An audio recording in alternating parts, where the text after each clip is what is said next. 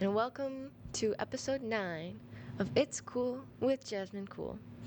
Um, today's vibe should be a little better than last week because I have a plan, a vague plan. Um, it may still be kind of short, but who knows?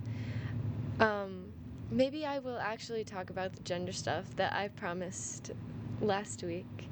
Maybe I can start with that. That's not in my plan.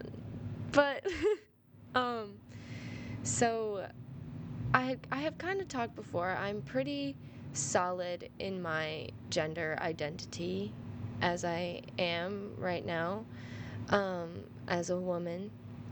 But every once in a while you have those thoughts that are not they don't align with that. Um I had talked a little bit before about imagining myself in a sweater without boobs. Um and not minding that image. But another thought similar to that was when I was playing softball and I was wearing these like Nike basketball socks that I had stolen from my older brother with my softball cleats, and then I was wearing just like shorts, and I was like, I feel very masculine right now, like a boy. I feel almost like a boy right now, and I dig it. Like I'm digging that feeling. So, um, that's another one where just like every once in a while, it's like, huh, what I, but then I'm like, no, no, um, yeah. Part of it, because a lot of it involves like my boobs, which I think has a lot to do with like the over sexualization of young women and just women in general, and the culture I grew up in that was very Catholic and like lots of shame around anything even remotely sexual at all. So for me, it's almost a combination of that. My religious trauma goes very deep, very deep. Um, like to the point where I've questioned asexuality multiple times. Like I can't tell if I'm asexual or if it's just religious trauma, because like I can't tell if because I've never been in a situation where I've even had to like think about it, which is sad. But like um I can't tell if like any of my feelings of hesitancy or anxiety around it are just because of Catholicism, because Catholicism is terrible that way in regards to like sex and stuff like that. Um, but like Catholicism is so bad. My dermatologist wanted to, or was like gonna look at putting me on birth control for my acne, and my mom said no. Yeah, that might get cut. But like, it's not a great environment to grow up in. Like, there's parts of it that are okay, and parts of it that are not. Most of it is not. The parts of it that are okay are very specific to each church. Like, there's the aspect of having a community, and there's that, like, but then a lot of the stuff that the church supports or believes in, or like at least now, is like harmful or just incorrect or just not fun. Anyways, back to my plan. I discovered this week that no, going to college does not make your mental illness go away. Yeah, because I had been doing so good. I like hadn't, like, even with the big changes and stuff, I hadn't been like super anxious or like dissociating or just like, sad. I had been doing good. It was kind of surprising because it's like all these new things and new people and whatever, and I was doing good. And then sometime last week, I just got like, I don't know, anxious again. Um, but kind of sad, you know? Just kind of my my anxiety manifests in me getting extremely quiet and still. I disassociate a lot. Um, Sometimes it's fun when you can control it and it's like, it's basically just daydreaming, and other times it's not fun. It's just kind of, it just kind of sucks. Um, but so yeah, I had like an anxiety episode. Um, I'm not sure if I have anxiety and depression or just anxiety, because a lot of the things that could also be other things I think are just my anxiety, because when I get super anxious, I kind of just lay in bed and I am sad, but I can't really tell if it's like depressed or just anxiety. That like the anxiety is like the anxious thoughts are the sad thoughts, or like um you know yeah. um I was one of the people that for the longest time was like convincing myself that I didn't actually have anxiety. I was just making it up, like I'm over exaggerating, like I'm trying to come up with something that's wrong with me because blah blah blah blah blah, like. And then I saw at the point where I had like kind of decided, like, no, you're not making this up. This is like a thing that is affecting your life in ways that you have not even realized yet. I saw, I think it was TikTok that was like something about the anxious people who tell themselves they don't have anxiety, or they're making their anxiety up. And I was like, it just called me out, and I was like, that's accurate but rude, and I am disrespected by that, but also not. But anyways, um, yeah, so I convinced myself for the longest time that I was making it up, I was being dramatic. Um, it didn't help that, like, my mom kind of is like that too.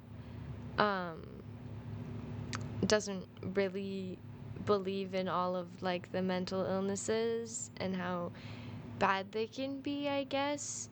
Also, I don't know how much of this I should say. We're gonna stop now. But um just kind of like, not really believing it all. But um something that finally solidified for me that I do in fact have anxiety. I had my first doctor's appointment as an adult, and my answers to their anxiety and depression screening finally got concerning enough that they had to ask me about it. Yeah, we love that. Um, yeah, so finally someone was like, "Yeah, you have anxiety." But basically they just told me to find a counselor at my college, which I haven't done yet. Like there's counseling services, but the idea of like scheduling that appointment and then doing it makes me anxious and nervous.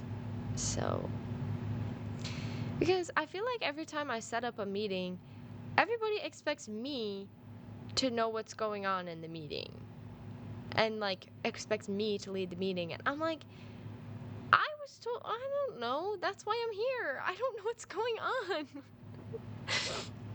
Like, we had meetings with our academic advisors at the beginning of the year, and it just felt like I was supposed to know and have way more of a plan than I did. And I was like, dude, I don't I don't know. You're supposed to help me do that. But I don't know. I need to schedule a meeting with like an academic counselor because they have those too. Um, I need to do that. But yeah. Um, it's just I need to like actually do something for it. But I had been feeling fine. I was like, I'm good, man. No, you're not. You're not good. Just because you're in a different place doesn't mean your anxiety goes away. Um, yeah. But I always feel bad when I get anxious because I feel like it can seem, especially when I'm around my friends, because it can seem like I don't care or like it can seem like I'm being rude when I just like, when I like shut down and I just like get in my head and then I'm like, you know, because if you're sitting with your friends and then all of a sudden you're just like blank face, like half ass reacting to stuff and or just like not, or just like sitting there and like I'm able to stay like in it enough to react, which is almost worse, you know, because then you're like reacting, so then your reactions are just weird. um yeah, I can tell a little bit. There's one story that's not really a story, but like, well, okay, I've got a couple that are, they talk like about anxiety attacks, and one of them involves like transphobia, so that's a warning. um but so the first like panic attack that's more like an anxiety attack, I've never, because the difference between a panic attack and an anxiety attack is confusing to me and I still don't quite understand. But from what I remember, anxiety attacks can be anything from just like disassociating, they can last for a very long time, and like they have triggers and like causes to them, whereas panic attacks are like out of the blue, like just like I don't know if they can be triggered. I mean, probably, but then they're like the more like stereotypical like dramatic, like crying and like not being able to breathe. Um, and I guess the first, like, this time I was like crying, but it was more like just like violent sobbing anxiety attack, kind of, because it had all been like, it was from stuff that had been like building up from my anxiety before, which I just made that connection now because I had a lot of like school work to do or other stuff to do that I hadn't done because it got, my anxiety in terms of like procrastination got super bad in COVID because I did a lot of things in my bedroom in my house. So it was like get done with the class, go lay in bed. And then just like the pressure to try and do everything so well, it like would paralyze me because I felt like I had to do everything 100%, forgetting that my 100% is like other people's like 400%. So um like I would put so much work into everything I did that wouldn't be necessary. Like we had these choir projects that I spent like over an hour on every week, and the teacher had intended for us to spend like 15 minutes each week. Um, but I didn't know how to do that little work. I didn't like that wasn't like my brain was not comprehending that. Oops. My brain was not at all comprehending. Oh, 15 minutes of work. Like, no. Like, what is that? What is 15 minutes of work? I was like, no, that's nothing. That's like 5% effort. But that's how my brain was. So like, I didn't really understand, you know, like, not putting in 100% effort. So then, even when we like went back in person and I was having to deal with like the political outfall of COVID and like actually seeing people and like mask rules that were not being followed, so like I wasn't really feeling safe in school, and like just knowing how many people like fundamentally disagree with your existence just through like such simple things. And there was so much like going on, it like with the school board, or like I actually got up in front of the school board one year. I think it was um the end of my junior year, or like it was the start of like the second half of my junior year, because the school board was, because at that point we had been mostly doing a full virtual schedule, except I think they were like coming back to in person, except my family was not back in person. My family, because like you could just stay home and Zoom every day, because like the rules that they had were just not, they weren't they weren't safe. They weren't rules to keep people safe. So we were like, no, we'll Zoom. So we were Zooming like every day, like all day. And I know that's what a lot of people did, but we like hadn't been doing that, and it sucks. But at this point we had Wednesdays off. Wednesdays were like they were like a homework day, or a day where you could like meet with teachers to talk about if you were behind on something, or just, like a day where you didn't have to Zoom all day. Um, and they were like voting to like end that, to like have people come back to school on Wednesdays, even though like um, there was like a very small number of Wednesdays left in the year, anyways, I think. So, um, but yeah. So I got up in front of the school board with like a prepared letter, and I cried. One of the most like embarrassing moments of my life, but also like, it's fine. Like, it was like embarrassing, but it also wasn't. Like, I got up there in front of them and cried.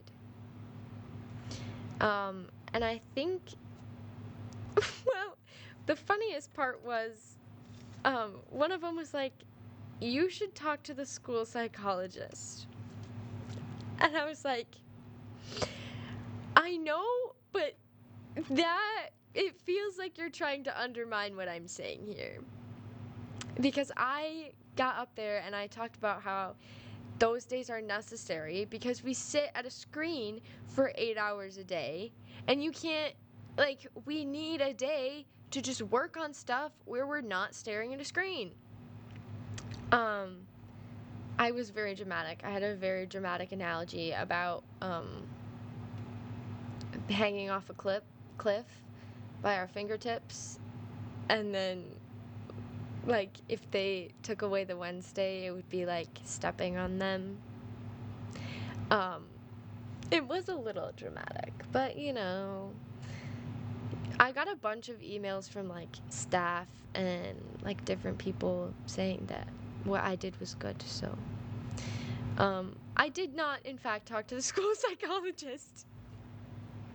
I probably should have. I like definitely should have, but that made me so anxious. Like, I don't know. It was whatever. But I did that, But basically, the school board had like a doctor on it, and then like this one crazy Republican dude who was like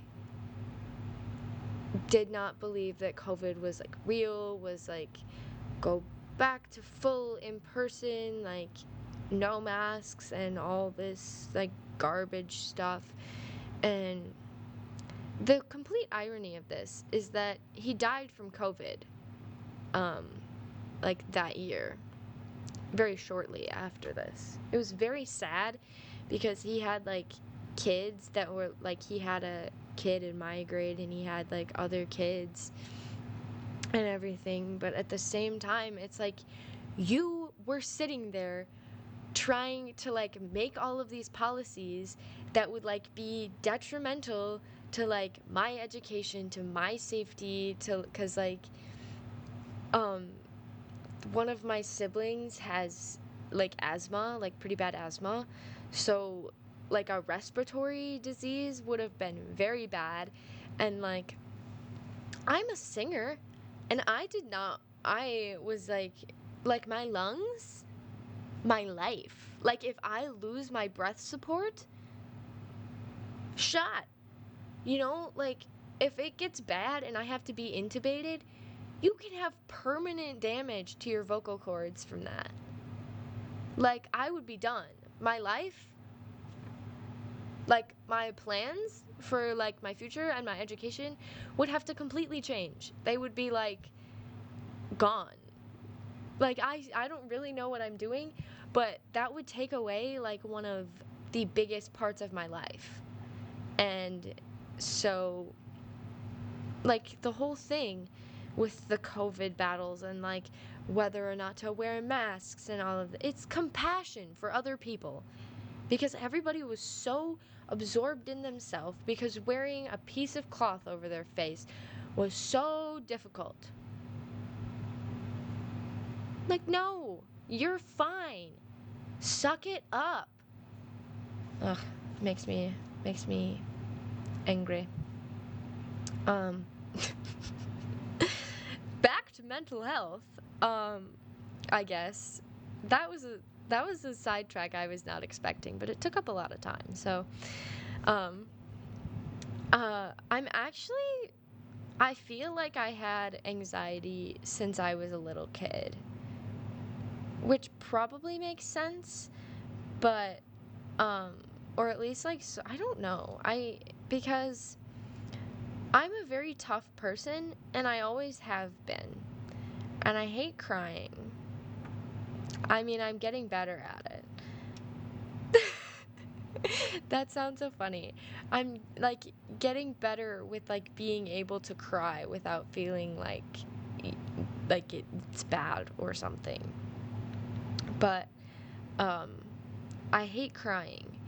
And even as a child, I'm like pretty sure I did not cry about a lot of things. Like I grew up with brothers. Like I had an older brother, I had a bunch of older cousins that were all like farm and country kids, and like, you know, it was whatever. But for some reason, so I have like a fall birthday. So I'm like on the border between like school years and like ages and whatever.